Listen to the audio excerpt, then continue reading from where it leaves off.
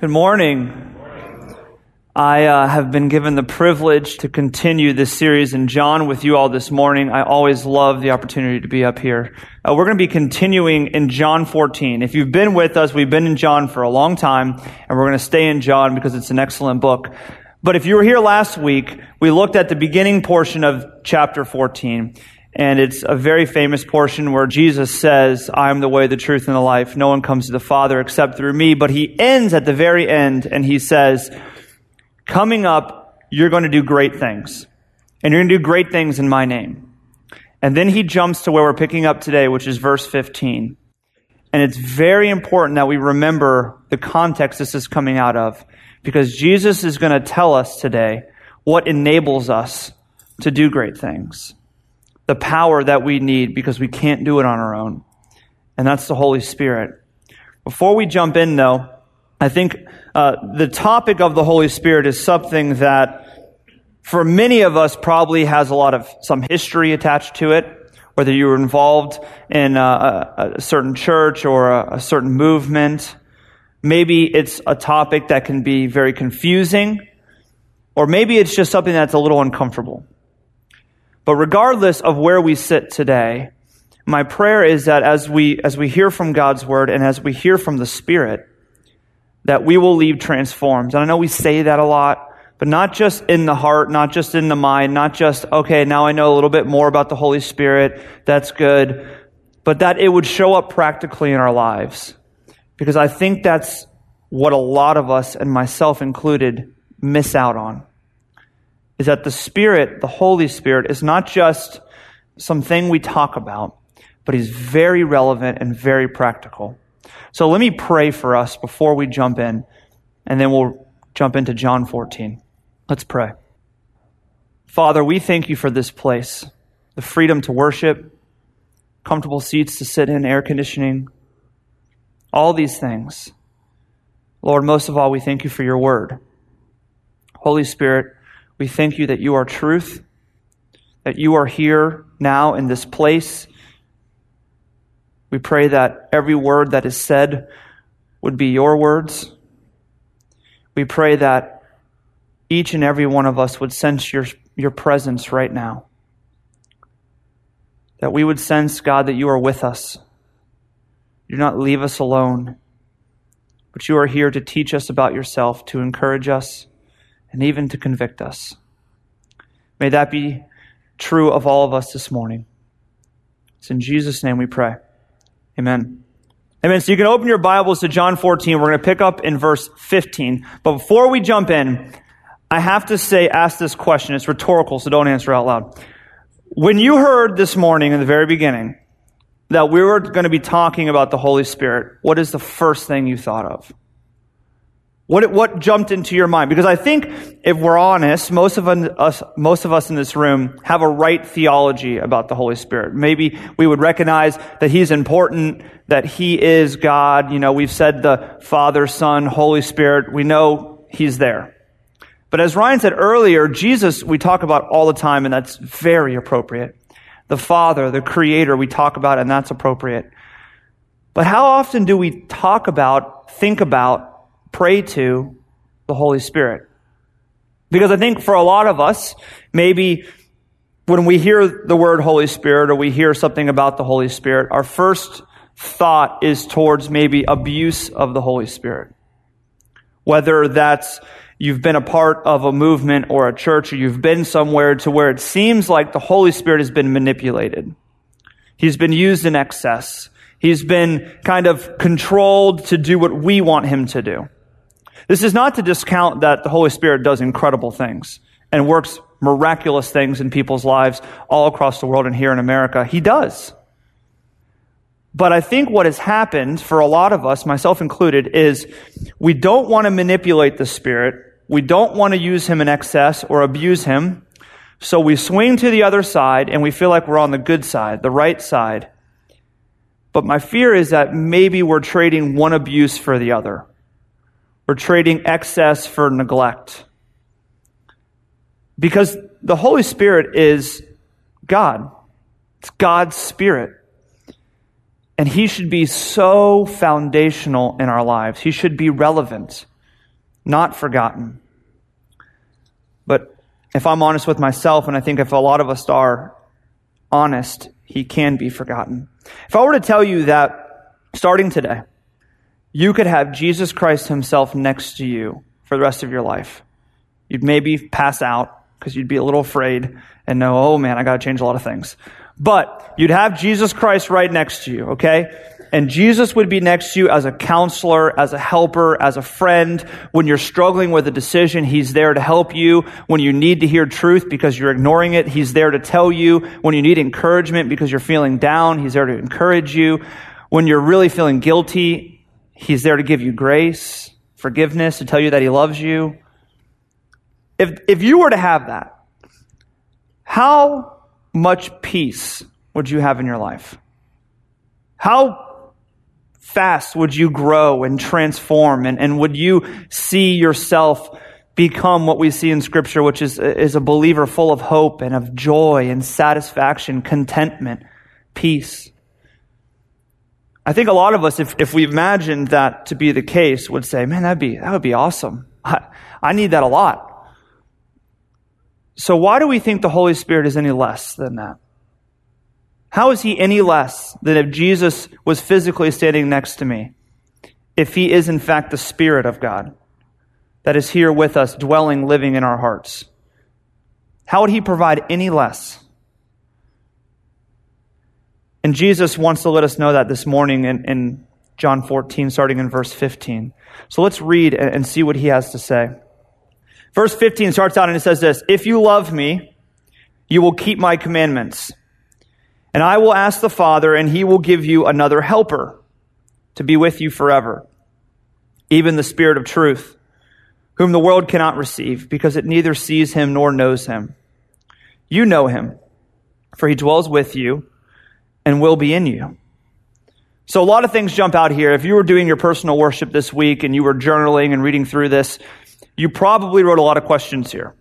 You're like, okay, there's a lot of things here. First off, the Holy Spirit is called the Helper. Why is that? He's also called the Spirit of truth. What does that mean? It's talking about the world's going to think he's foolish. They won't know him. They won't believe in him. But he's going to live and dwell inside of me. What does that mean? It seems like it should be relevant. And then the first thing, if you're like me, it jumps out. If you love me, you will keep my commandments. Well, what are those? Is that every single commandment in the Bible? Because if that's true, we might want to go home and redecorate and start writing commandments all on our walls and paint them up so we can remind ourselves every day. Well, it's not that. So what is it? If you love me, Jesus says, you'll keep my commandments. And then he just jumps. He does what Westerners don't do. He jumps to the Holy Spirit. He doesn't tell us the commandments. He just jumps to the Holy Spirit. You're going to have this helper. He's a Spirit of truth. It's important to understand what he's saying here. The word helper, if you have the ESV, that's what it says. If you have a different translation, it may say friend or advocate or counselor, something of that nature. The problem is here, we don't have an English word that kind of defines what's being said here in the Greek. In the Greek, the word is parakletos, which literally means to call alongside. But in secular Greek, this word means a legal assistant or a legal advocate. It's literally someone who goes into court on your behalf and stands as an advocate or a representative for you. So the word here that John is using is parakletos, this helper, this friend, this advocate who goes into court and represents you. Now, what he's saying is that the Holy Spirit is not just a helper. Sometimes that can be associated maybe in your mind of someone that's inferior or subordinate, somebody that does what you want him to do at your beck and call. It's not like that. It's someone that performs functions for you at the heavenly court that you could not perform. So what is that? What does he do? And one of the things that John tells us in the very beginning is he's the Spirit of truth. Meaning he is in fact truth. If you ever thought about this question, maybe you haven't. Who wrote the Bible? There's a lot of authors, a lot of people wrote the Bible, but who wrote it? God. Okay, it's a good answer. It's what I said in Sunday school. But who wrote the Bible is the Holy Spirit. 2 Timothy 3:15 says all Scripture is God-breathed, right? So the Word of God, the Word of truth, the thing that we cling to as the only thing that we can know for sure in life that is true and absolute, God's Word, is the Holy Spirit. He is the one that wrote it. He is the one that embodies it. He is the one that brings that into our lives. It's who He is. He's the Spirit of truth.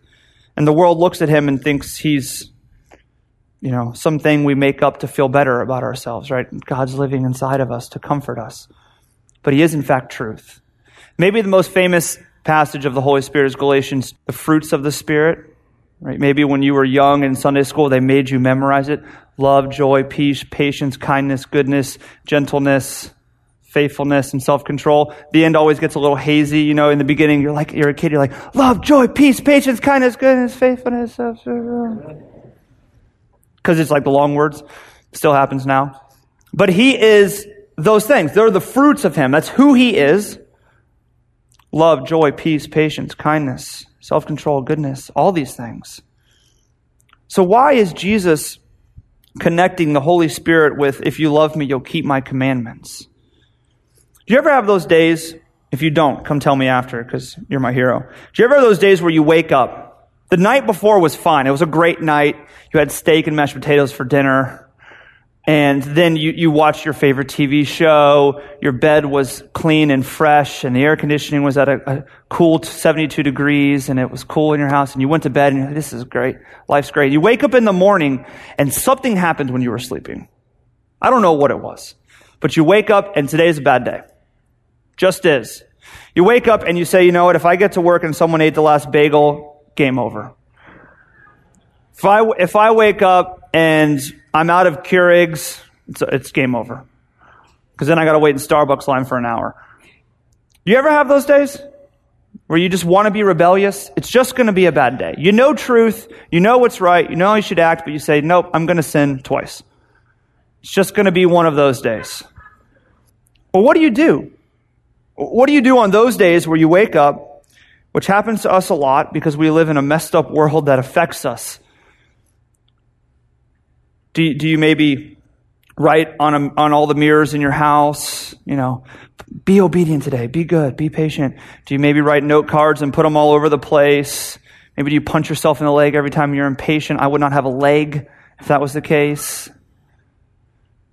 Not to say that some of these things aren't good and helpful, but do you ever pray to the Holy Spirit? Because He's the one that gives you love, joy, peace, patience, kindness, goodness. They are His fruits. Jesus here is doing something really profound. He's interrelating loving God by keeping His commandments with the Holy Spirit as our helper. Because it's true, as we previously sung, that we are only justified, which is a big Bible word for God has accepted us. We're made right in God's eyes. Only by Jesus' life, death, and resurrection. And then God's unmerited grace to you. That's the only reason that we could be here today and know that we're accepted and forgiven. But God didn't leave us alone. He didn't say, I love you, I forgive you, now just kind of don't mess up life too much till you get to heaven. Just figure it out. He doesn't leave us alone. It's a Bible word called sanctification, which means becoming more and more like Jesus. That's what God wants for you now. He wants you to seek to become more like Jesus, His attitude, His behavior, the way He loved, His sacrifice. And how do you do this? How is this possible for anyone in this room to do? It's through the Holy Spirit. James 3:11 says this, does a spring pour forth from the same opening both fresh and salt water? You don't have to be a mountain man, which I'm not, to know that a spring only pours either fresh or salt water. It can't do both. So what's James saying here? What's the Holy Spirit's role? His role is to enable you to pour forth one type of water consistently. And you know what that is? His fruits: love, joy, peace, patience, kindness, goodness, faithfulness, self-control. This is why we've been given the Holy Spirit. He says in verse 15, Jesus, if you love me, you will keep my commandments. And if you're like me, it freaks you out a little bit because you're wondering, is Jesus saying that in order for me to love him, I have to be morally upright all the time? No. So you can breathe easy. God does care about your attitudes. He does care about your actions. He does care how you live, how you think. He doesn't want you to presume upon his grace. He doesn't want you to take his forgiveness and say, okay, well, I'm still going to do whatever I want to do because I'm forgiven. But what he's telling you here is not that in order to love God, you have to fulfill these ethical, moral qualifications. Because in the context of this passage, what John is saying over and over and over again is commandments like this: receive me, follow me, believe in God, abide in my word, receive the Holy Spirit, believe in the light. It has very little to do with do this, this, this, this. We like the checklist, right? It feels good when we can check things off. But that's not what's going on here. That's not what Jesus is saying. So what is it that Jesus is saying? If you love me, you will keep my commandments. What are those? It's very simple. To love God, to crave him, to treasure him, to enjoy him, to desire him above and over everything else. And the way that you do that is through the Holy Spirit. You can't do it on your own. It's impossible. And the person who seeks God and loves him and puts him above everything else in their life through the Spirit is the person that, in fact, is truly satisfied, displays the fruits of the Spirit, loves their neighbor. It just happens. Now, if you've known me for a while, you would know that before I got married, I was not a picnic guy. Not a big fan of the picnics. It just never really made much sense to me. I don't know if you're like this.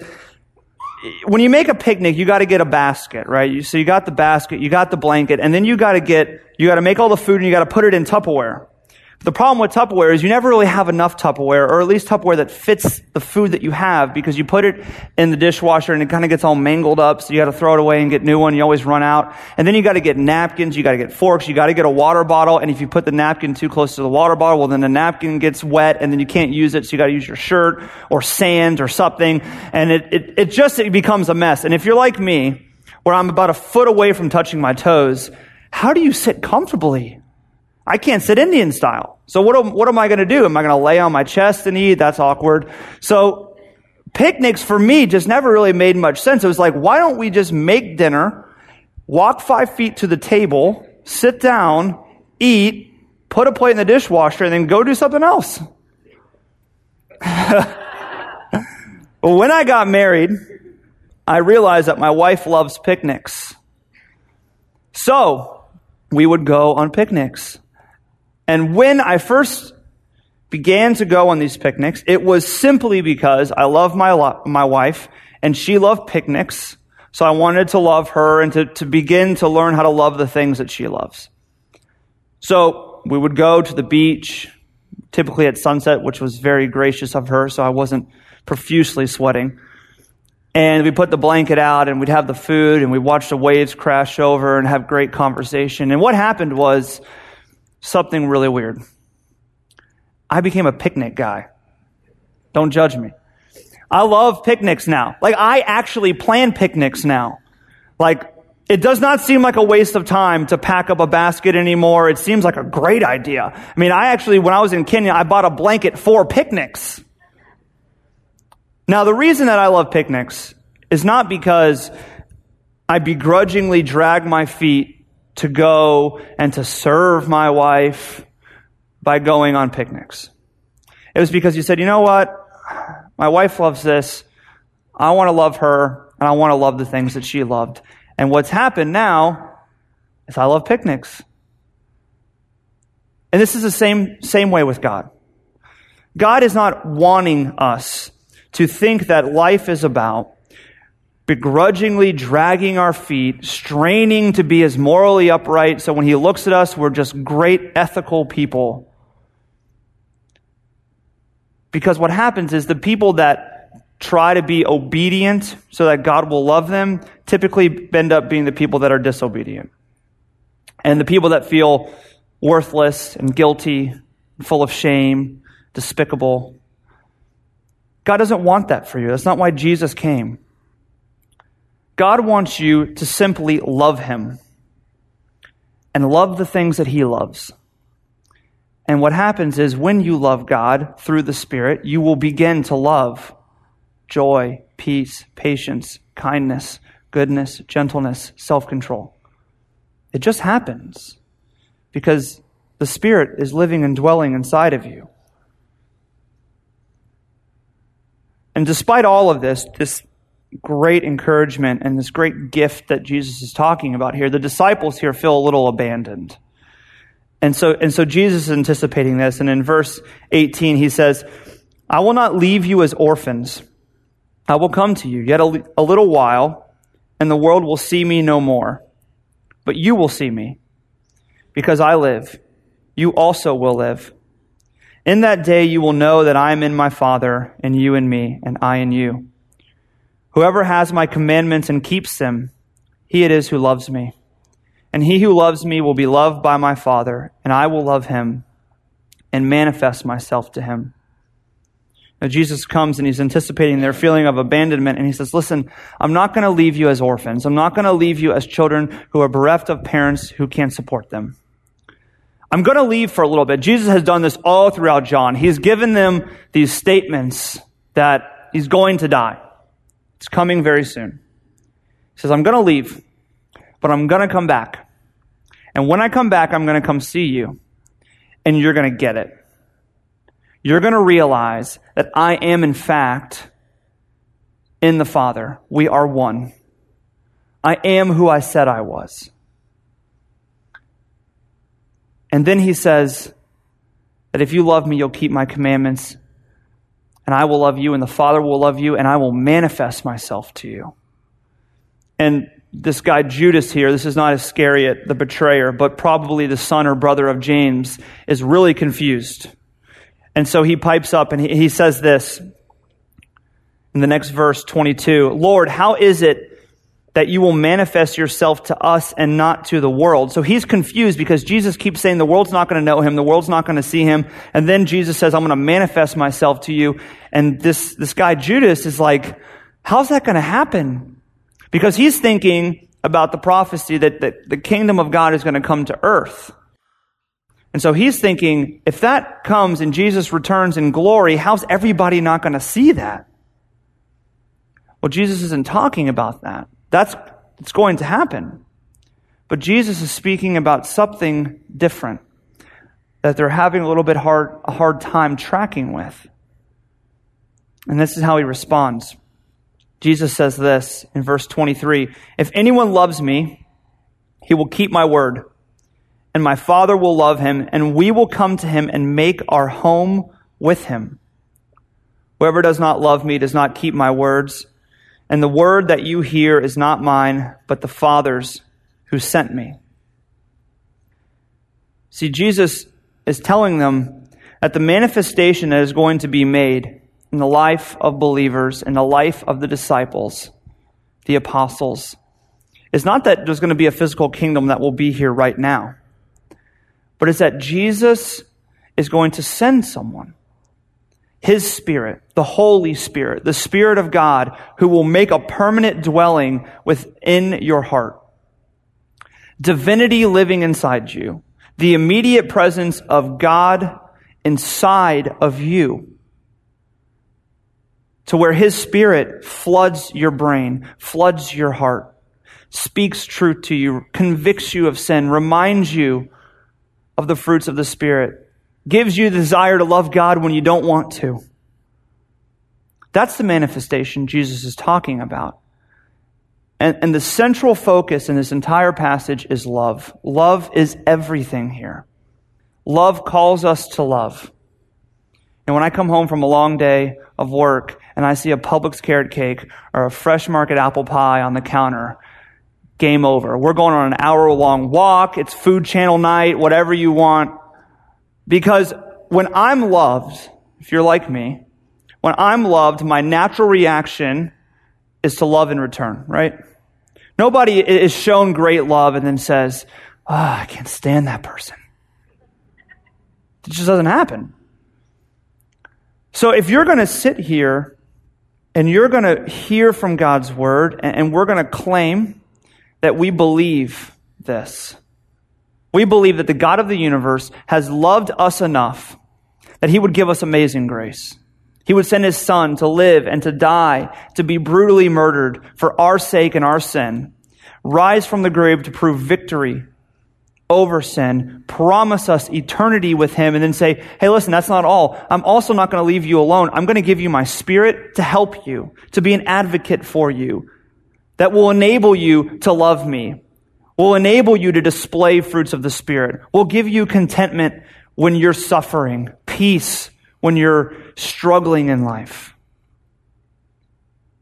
That if you sit here and think about that love that God has shown you, what naturally always happens? We love God in return. We have to. That's what happens. When we experience the love of God, we love in return. If you're sitting here now and you're hearing this and you're thinking about this and you're overwhelmed with a sense of God's love for you, you know what that is? It's the Holy Spirit inside you, teaching you truth, reminding you of truth, convicting you. That little, tension or prick as it's called inside you that tells you, I should forgive this person, or wow, God is so incredible. It's the Holy Spirit living inside you as a helper. Jesus puts it like this at the end. He says, verse 25, these things I've spoken to you while I'm still with you. But the helper, the Holy Spirit, whom the Father will send in my name, he will teach you all things and bring to your remembrance all that I have said to you. Peace I leave with you. My peace I give to you. Not as the world gives, do I give to you. Let not your hearts be troubled, neither let them be afraid. Jesus comes and he says, listen, I'm telling you all these things now, but in time the Helper is going to come. The Father is going to send him to you. He's going to be living and dwelling inside of you, divinity inside of you. And he's going to come and he's going to teach you everything. Everything that you would not be able to understand on your own, he will teach you. Everything that you need to remember that you so easily forget, he's going to bring the remembrance. The Holy Spirit. And from that comes peace. Not peace as the Romans thought, Pax Romana, which was through the sword, the absence of warfare, but peace because we understand that an innocent man died on our behalf, who was God in the flesh, rose from the grave, has forgiven us, accepted us, and given us his Spirit to live. Peace comes from that. Because though Jesus is not physically next to us, his Spirit is living inside of us. And man, should that bring peace. But sometimes we miss out because we neglect him. So we love God by keeping Jesus' commandments to love. He makes this explicit in the Gospels. He's asked, what are the greatest commandments? And what does he say? Love God with all your heart, your mind, your soul, your strength, and love your neighbor as yourself. He doesn't give a checklist. Doesn't say do these 10 things. He says, love me and love others. And the only way that we can do that is through the Spirit. I want to close with this illustration that Francis Chan gives. I think it's helpful. He says, imagine that I told you that I played basketball. And when I played basketball, God supernaturally took over my body and gave me great abilities. Then I invited you to the gym. I said, hey, come watch me play. Now, you walking into the door, you're going to think what? You're going to think, I'm going to make every shot. I'm going to be incredible at dribbling. I'm going to do 360 between the leg dunks. I mean, it's going to be a show.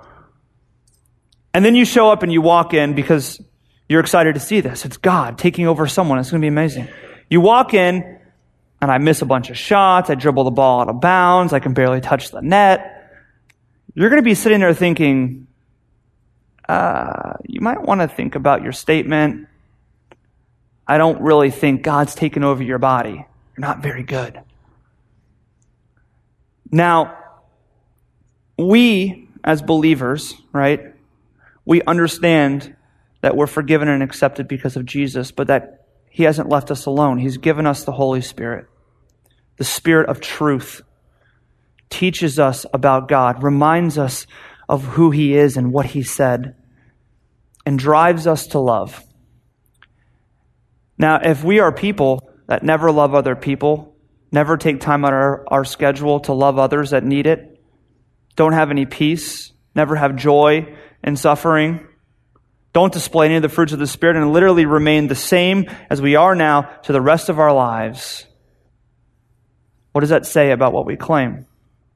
And this is not to say that if every single day you don't become an increasingly better person, that you might want to question the validity of your faith. It's not what I'm saying, because people have mountaintops and they have valleys. But what I am saying is that if the Holy Spirit is living inside of you, and when we don't neglect Him, we grow in loving God with everything we have. And naturally, we begin to love others as well and display the fruits of the Spirit. This is how we love our God.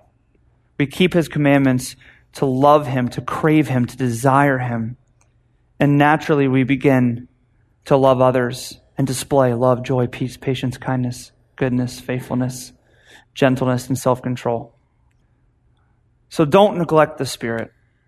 This church needs the Spirit. You need the Spirit. This city needs the Spirit. This country, this world needs the Spirit. Jesus has promised us all great things will be done in His name. But we can't do any of them without the Holy Spirit and acknowledging Him, praying to Him, asking of Him, being mindful of His presence in our lives. He is the one that enables us to do so. As we close, I want to read a prayer for you from the Valley of Vision, which is a collection of Puritan prayers. We've used this a few times here at Rio Vista. It's great. And in here, there's a prayer called God the Spirit. And I think it says better than I could say the heart of this passage, and maybe the heart of many of us in this room, and myself is included. So as I read, will you please pray with me? O Lord God, I pray not so much for graces as for the Spirit Himself, because I feel His absence, and act by my own spirit in everything. Give me not weak desires, but the power of His presence. For this is the surest way to have all His graces. And when I have the seal, I have the impression also. He can heal, help, quicken, humble suddenly and easily, can work grace and life effectually. And being eternal, He can give grace eternally. Save me from great hindrances, from being content with a little measure of the Spirit, for thinking Thou wilt not give me more. When I feel my lack of Him, light up life and faith. For when I lose Thee, I am neither in the dark and cannot see Thee, or Satan and my natural abilities content me with a little light, so that I seek no further for the Spirit of life. Teach me then what to do. Should I merely humble myself and not stir up my heart? Should I meditate and use all means to bring Him near, not being contented by one means, but trust Him to give me a blessing by the use of all, depending only upon and waiting always for Thy light by use of means? It is a duty or an error to pray and look for the fullness of the Spirit in me. Am I mistaken in feeling I am empty of the Spirit because I do not sense His presence within, when all the time I am most empty and could be more full by faith in Christ? Was the fullness of the Spirit in the apostles chiefly a power, giving the substance outside themselves in Christ, in whom was their life and joy? Teach me to find and know fullness of the Spirit only in Jesus. Amen.